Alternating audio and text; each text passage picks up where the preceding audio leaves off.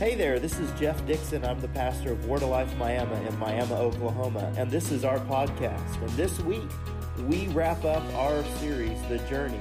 Now, last week we thought we were wrapping it up, but this week God had something else in store, and we had what we're going to call the encore. I hope this message inspires you. I hope it encourages you. I hope it helps you live your life more after the things of God. Enjoy. We've talked through this series about thriving. We've talked about unity.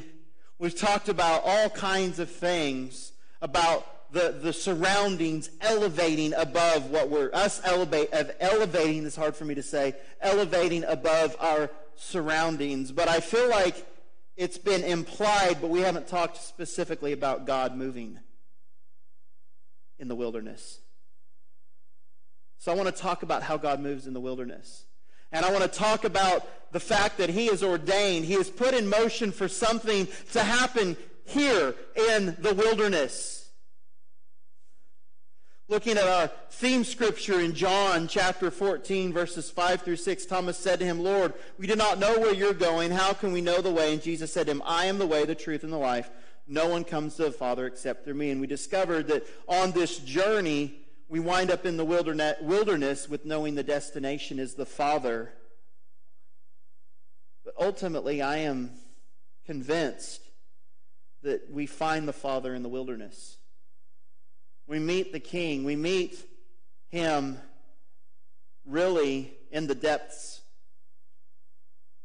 in the place of barrenness. And however, He doesn't cause stuff to happen around us that are contrary to blessing upon our life. He does find ample opportunity to reveal Himself in this place that we call wilderness. And I like what's written in the book of Habakkuk, or Habakkuk, however you want to say it. A minor prophet found in the Old Testament. The Message translation, or paraphrase, whatever you want to call it, says it in a way that just brings it alive. And he says, the prophet here in Habakkuk chapter 3, verses 17 through 19, he says, "Though the cherry trees don't blossom and the strawberries don't ripen." Does this sound like a barren place? Does this sound like the wilderness? Does this sound like maybe northeastern Oklahoma? "Though the apples are worm-eaten and the wheat feels stunted. Though the sheep pens are sheepless and the cattle barns empty." Listen to this response. "Though my circumstances around me look like crap," is the Jeff paraphrase. It says, "I'm singing joyful praise to God. I'm turning cartwheels of joy to my Savior God, counting on God's rule to prevail. I'm taking heart and gain strength. I run like a deer. I feel like I'm king of the mountain." What's going on here? Did you just catch the picture that he painted? That the trees aren't in bloom, the strawberries aren't ripening. We planted strawberries in our garden and didn't get, the only strawberries we got were the ones that were on the plant when we planted them, and they tasted nasty, and then we didn't get a single strawberry after that. Nothing worse than grabbing an apple and biting into it and wishing you hadn't. I'm going to fix something over here real quick. Do you hear it going bling, bling? I have a phone that doesn't want to charge today. Oh, we're at 27%. That's better than 0 when we started. The other day I was actually riding around with Sergeant Ron Shirley at the Ottawa County Sheriff's Department, and have you ever just sat out in the country and watched deer run? It's pretty amazing. Of course, you're like, they don't run very far. Because you take them. Do you deer hunt? One of these days, maybe. I hate to deer hunt, mainly because I've never been, but because I don't like the meat, and I hate to hunt something that I'm not going to eat. I know, you've never had the way I prepare it. Well, good luck. I'll try it. I'll try it again. But, so Shirley and I are sitting out there way up near 5 Mile. So if y'all don't know, it's way up northeast. Almost, we had to leave the state twice to get there. We're coming back. We're up on about 40 Road, way up there by Spooklight. And we're sitting there, getting ready to turn, and we're facing south, and we look out, and in this field are 2 young deer. I don't know what they were. Boys, girls, male, female, I don't know. See, that's how smart I am. I've just tuned out all of the hunters. They're like, I can't listen to him anymore. But anyway, they were deer, and it was the wildest thing I've ever seen. They were as graceful as can be, and they were just running through the fields. It was beautiful. And they came to a fence, and they came up to it, and just from a stance, it was unbelievable. But think about this. I feel like a deer. I'm king of the mountain. Do you think they felt like they were the stud? I mean, I don't know. I don't think they... I'm trying to personify a deer for just a moment. They were frolicking. Us men, we don't frolic. But they weren't affected by their surroundings. They weren't affected by the circumstances that they were going through.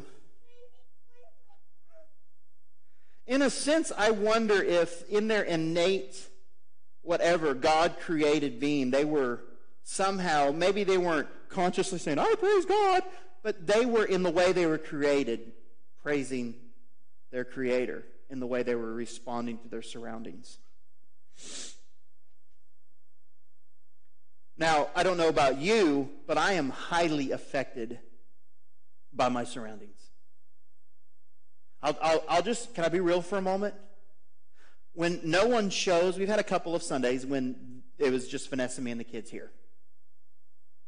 That affects me dramatically. And it shouldn't. When I look at my bank account and it looks like these unripened strawberry plants or these worm-eaten, where'd they go? Or stunted wheat fields, I don't find it easy to sing praises. Do you? But I see a picture here of someone that is not at all affected by their surroundings. I see a picture here of somebody that is affected by the goodness of God. You see, this world that we live in is affected by sin. And therefore, garbage sneaks in. Garbage is something we have to deal with.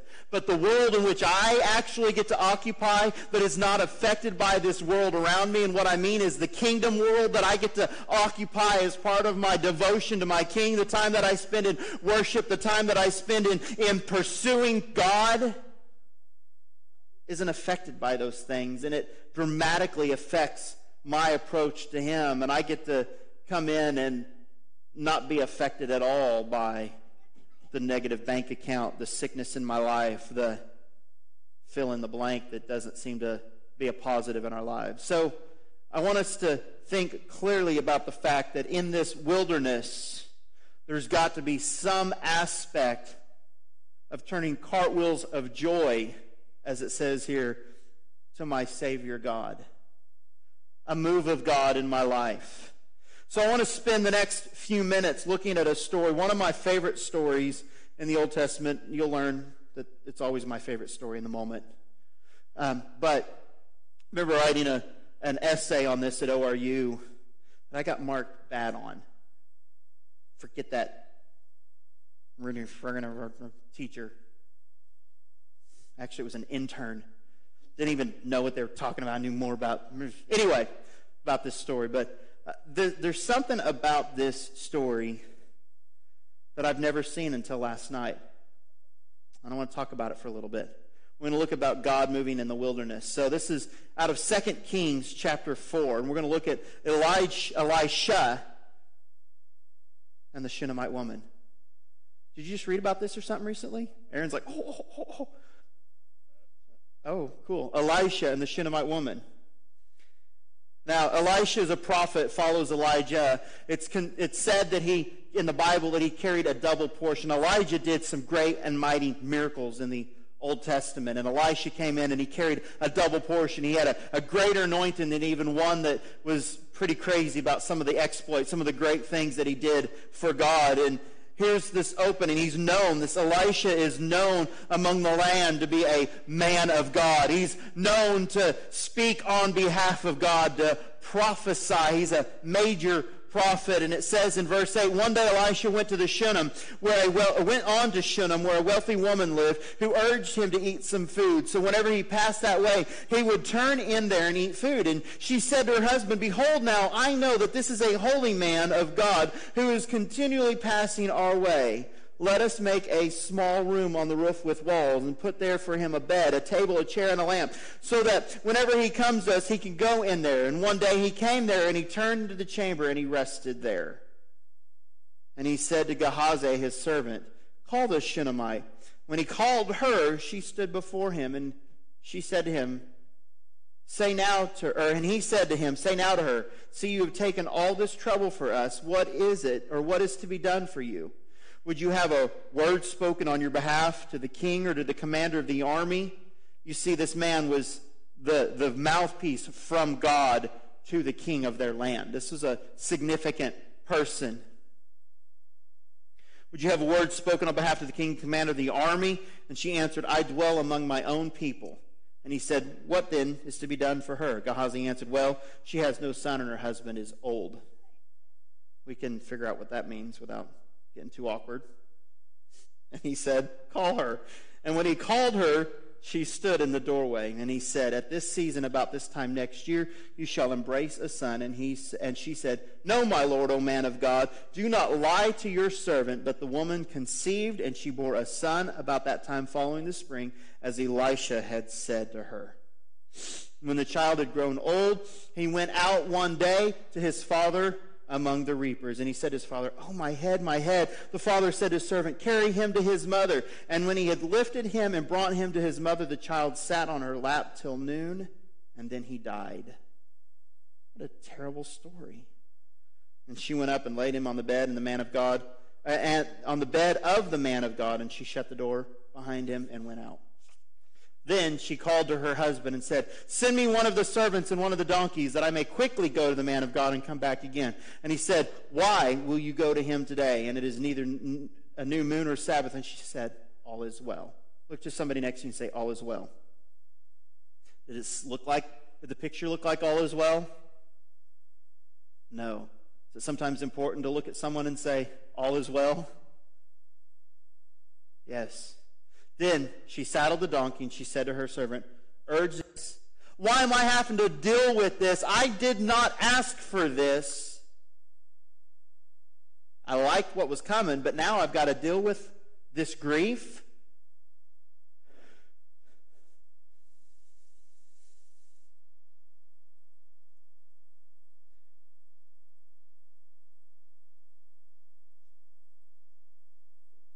Got to find where Where was I?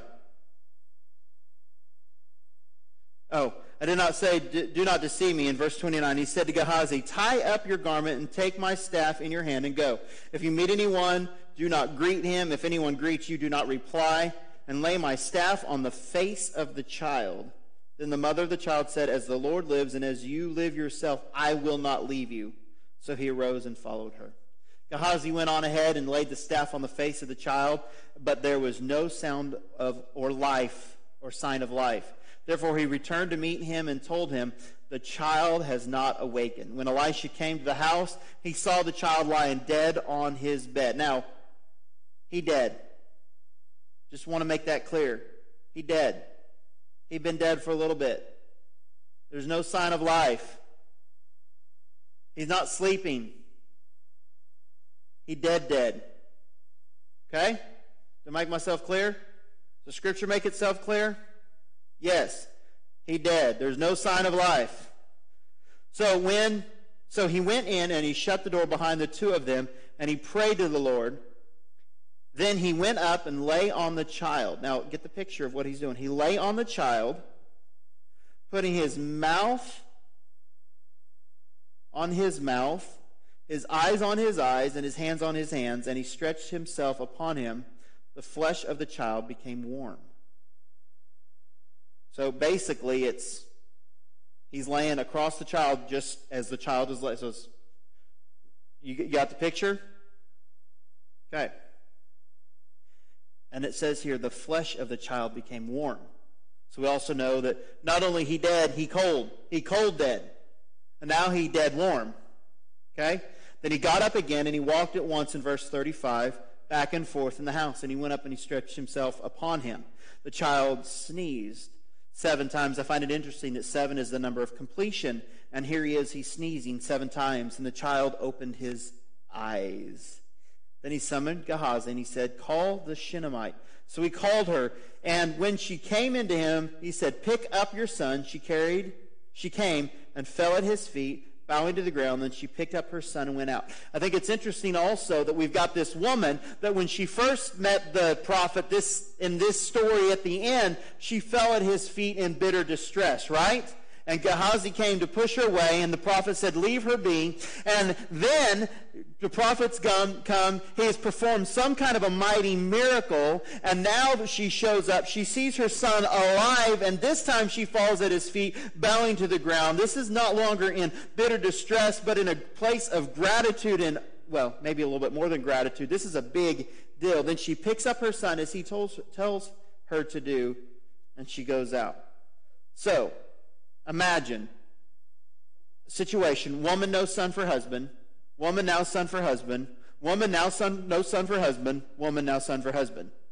Can you imagine the back and forth, the moment of excitement, the moment of distress, now the moment of excitement. Now, I want to point out some things, some observations from this story that will show us how God moves in our land of wilderness.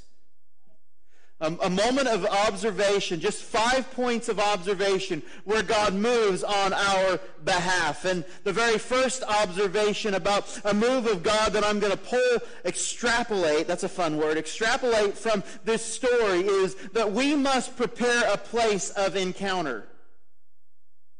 You see, God isn't going to just show up. Now, He can. He's more than welcome to just show up and do something pretty incredible, but I'm going to tell you that He's going to show up and do something pretty incredible when we prepare a place for that move. We must prepare a place of encounter. And where do I get this from? It's from verse 10 in this story. Remember, we started in verse 8 where the prophet is coming by, and they say now in verse 10 where the woman and her husband meet, and they say, let us make a small room in the roof of the walls, and put therefore for him a bed, table, and chair, and a lamp, so that whenever he comes to us, he can go in there. And on that day he came there, he turned into the chamber, and he rested there. You see, they prepared something whereby he would have a place to rest, but in doing so, he had a moment in which he wanted to repay their efforts for him, and it opened up the door for a move in their lives. Now, God does not move based on our works. He moves based on our preparation. Now, there's a big difference between that, because God doesn't save me because I'm good enough. God saves me, and then He does a work in me to make me good enough. Do you see there's a difference there? I'm not saved by what I do, but let what I do show that I'm saved. Okay? So He doesn't give us a gift of salvation based on merit. But I will tell you this, not by any works that we should do, but there is a moment of preparation for the King to move. Let me put it in another picture. After service today, you all are invited over to our house for potato soup. Except for those that are online, you have to be present to come for lunch. So make that a part of effort so that you can be here live with us on Sunday morning. But you're going to come to our house for lunch. And you can show up, and if I didn't do any preparation, lunch is going to suck. Can I say it that way? You're going to have to fend for yourself. You might have a peanut butter and jelly sandwich or something. But there's an element of preparation that takes place whereby you show up and you partake of something pretty incredible. And that's how it works with the move of God, where we have to do some form of a preparation whereby He can fill us with something that we can partake of. See, it's not based on me being good enough for him to move. It's based on me preparing a table whereby he can set the stage to do something pretty incredible. Are you following what I'm saying? Are you, as a friend of mine used to say, smelling what I'm stepping in? Okay. So I want to move on from that, though we have to prepare a place. You know what? I don't want to move on from that because I want to address some things. How do we prepare a place for God to move in this place? Part of it is centered with the first half hour of what we did in our service today through a method of singing songs to Him. I talk about that we don't usher or ask him to move in this place because he's already here, but we can still usher in some form of a movement. He might be in the room, but we need to do something to get him to start to move amongst us in the room. So we open up the stage through songs, through singing, through praise, and through worship, and that sets the stage. We might even come with a mode of expectation, for God does like to move inside the realm of our expectation, and I want to encourage you next time we come together, what do you expect God to do in this place? Maybe you open up the morning as you wake up and you say, God, I'm dealing with this, this, and this. And God, I really would like you to address those things in my life. That's an expectation that you put before him for him to move. Maybe it is as simple as this. My expectation for today is to give you everything that I've got. The Bible says if you draw near to him, your expectation is give you everything I've got. He will draw near to you. Now, I'm going to tell you, we can't take everything that he's got and live. We just can't. But boy, he can give us a portion that will mess with us just a little bit. Maybe mess with us a lot. And I'm okay. I'm okay with getting to a place in worship where I'm like, okay, God, I can't take any more of this. Not because it stinks, but because it's so awesome and it's so... I remember when we first started doing services here. We did the song Yours. It's by Elevation Worship. Maybe one of my favorite songs because it taps into a New Testament picture of what worship in heaven is going to look like or sound like. And I don't mean sound like they know what it sounds specifically. I'm talking about the verbiage, the words. The Bible describes what the angels will sing in heaven, and it taps into some of those words. And we got done worshiping with that song, and it was so over, and I went to talk, and my lips were numb. I don't know if it was a blood pressure issue, or I sang so hard that all the blood had rushed to my lips, or what. But I'm just going to say that I encountered the presence of God so strong that he was manifesting in a way that I just couldn't talk for a moment. I think he was just saying, shut up for a minute. You don't have to be in control. Just let me do something for a minute. But my lips were so numb and my tongue didn't want to work. And eventually, I got the feeling back in my lips and tongue, and we had an awesome service still, and I was able to preach a message, and it was good. But there comes a point where when we set that stage that his presence can so overfill us and overcome us. And I can't wait for the day that everyone in this room hearing my voice and online hearing my voice can say, I know what you're talking about. Observation number 2, I've got to move on or we won't get to lunch. We'll get to dinner. This is crucial. This is something that we've got to understand as a church. We've got to get there together, and that's this. God's move is for the next generation. Now, we get to enjoy it. We get to partake of it.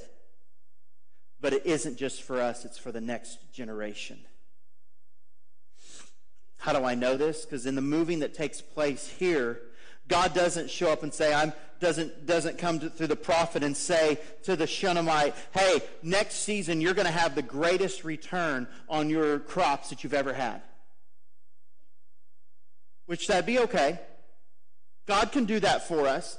God can return our thought process and our productivity so that there's increase in our financials. Great. He does that. But in this moment, God looks at him and says, I'm going to give you something that you couldn't have for the next generation. I'm going to give you a son. And we see that in verses 14 through 17.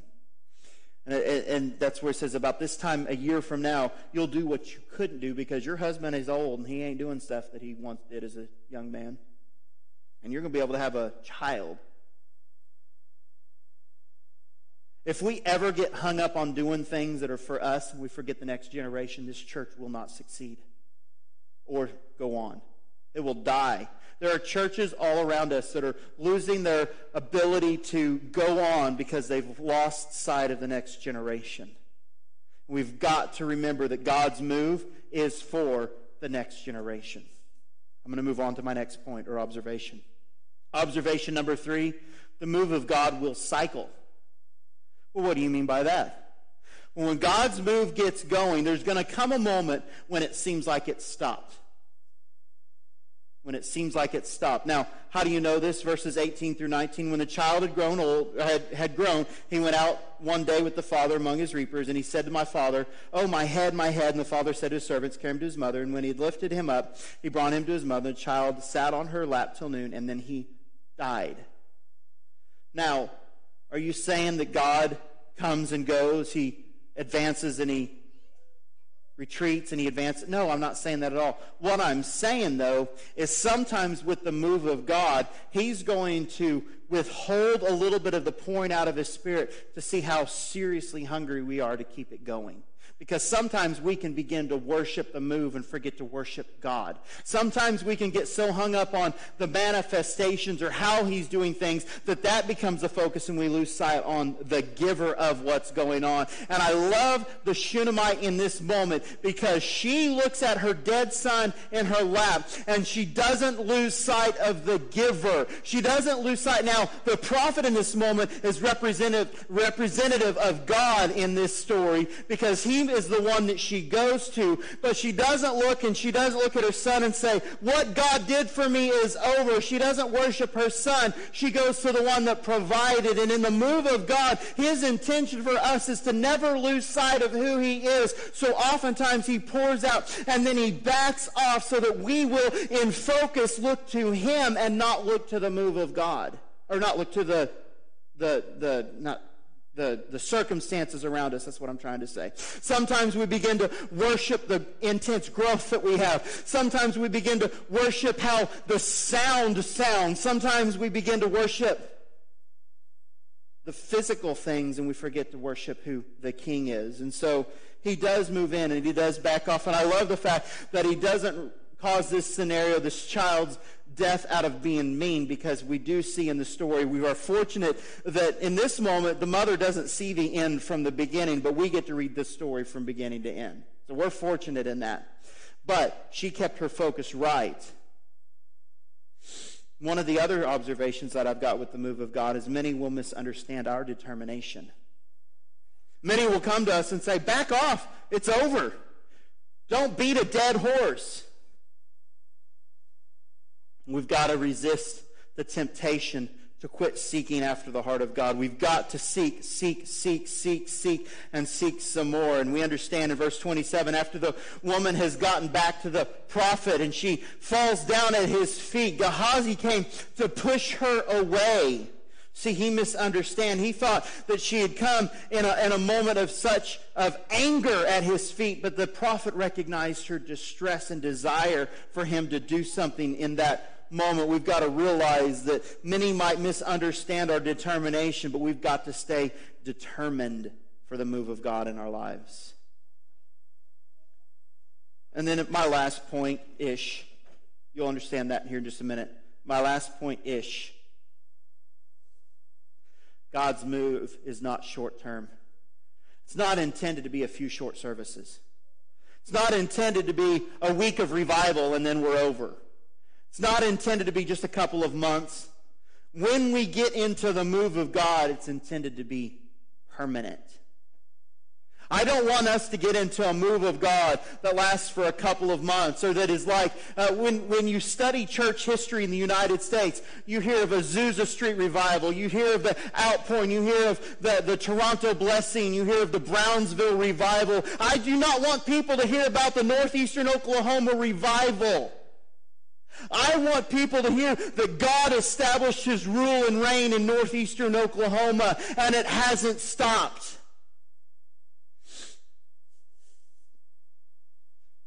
In verse 33, he says, "So he went and he shut the door." This is the prophet. He goes and he shuts the door behind the two of them, and he prayed to the Lord. Then he went and he lay on the child, putting his mouth on his mouth, his eyes on his eyes, and his hand on his hands, and he stretched himself upon him, flesh of the child, and it became warm. He could have stopped there.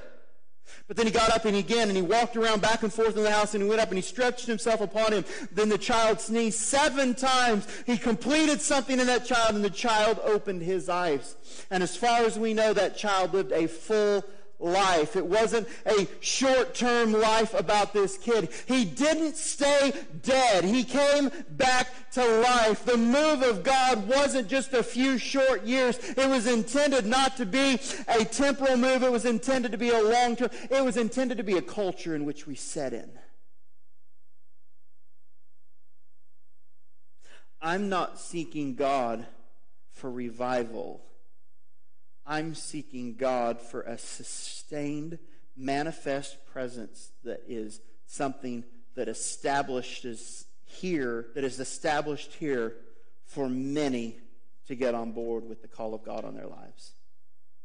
To come to know God, to come to know Jesus as Lord, to get on board with the realities of the kingdom of heaven, to get with a realization to love what he loves, to hate what he hates. But so many times when we look at this story, we stop there. But there's something about the move of God that is intended to open up doors for us in our community, in our cities, in our state, a door of that transcends the circumstances, like I opened with Habakkuk. You see, Elisha comes back to the Shunammite after all of this has happened, after they're living in abundance, after she's enjoying the fruits of her son's alive, everything is going well. And in chapter 8, so we're going 4 chapters later, the overlooked portion of the Shunammite story. Probably the most significant part of the Shunammite story. The most significant part that we can understand in why the move of God in our lives, why we need to sustain, why we need to go through these steps that I just outlined in my 5 observations, and that's in 2 Kings chapter 8. We're just going to look at 6 verses and then I'll wrap up. Chapter 1, now Elisha, he said to the woman whose son had been restored to life.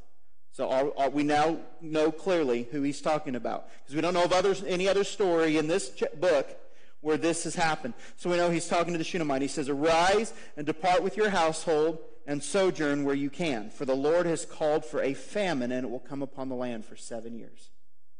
Interesting. And leave this land, I'm going to call for a famine.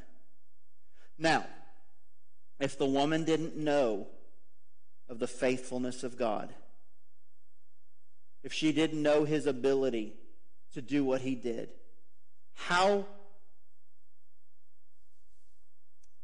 probable would she have been to just up and go? If we aren't sitting in a place of the manifest presence of God, if we're not sitting in a place of the long-term move of God, when he calls and asks us to do something radical, how probable is it that we're going to step through those doors?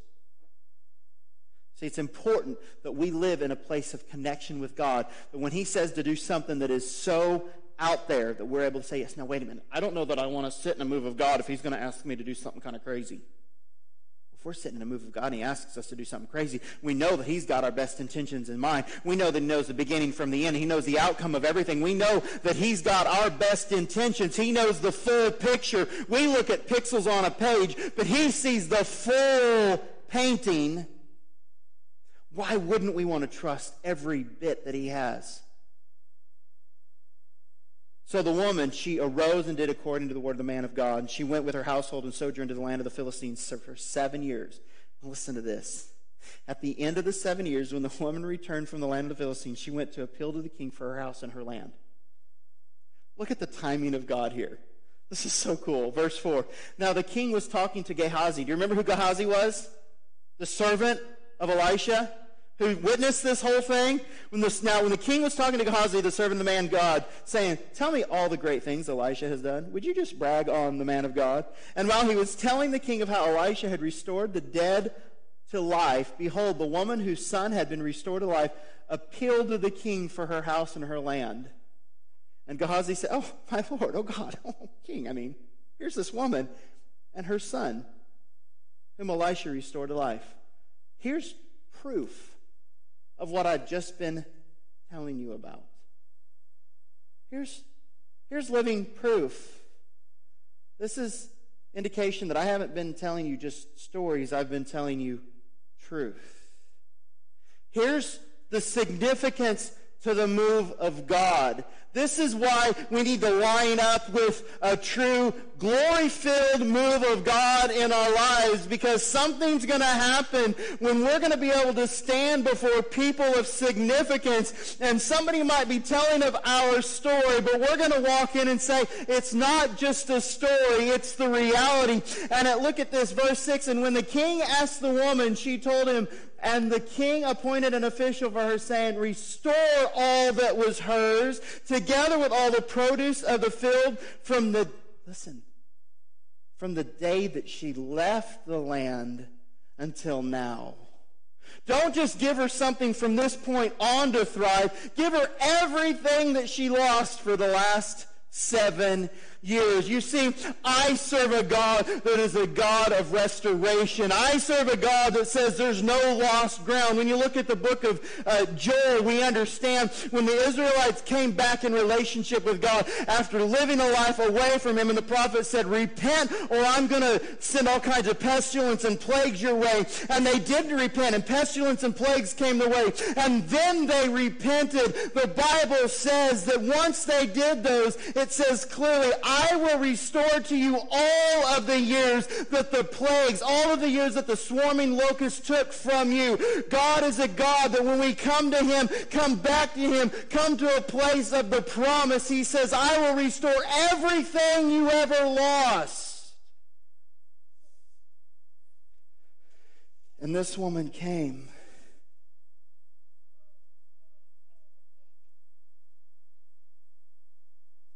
And maybe she lost the cherry blossom.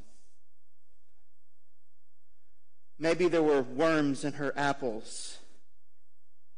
Maybe her wheat fields were stunted. But I'm just convinced that for the last 7 years, she never left the move of God. She may have left her land. She never left the move of God.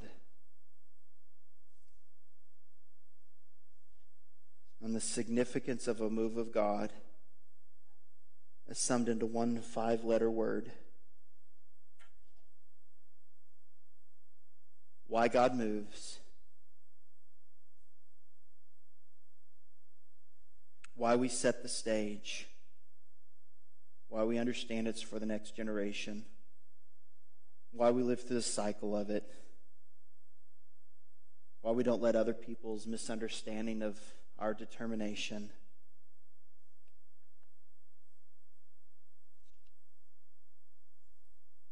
why we enjoy the benefits of the fact that it's long-term. Because the greatest outcome of the move of God is that we learn to trust. We learn to trust Him. And when we trust Him, I guess I could use another word. It's called faith. When we learn to trust Him, He has it all. He has control. He fights our battles. We get to just worship Him, sit back, and watch.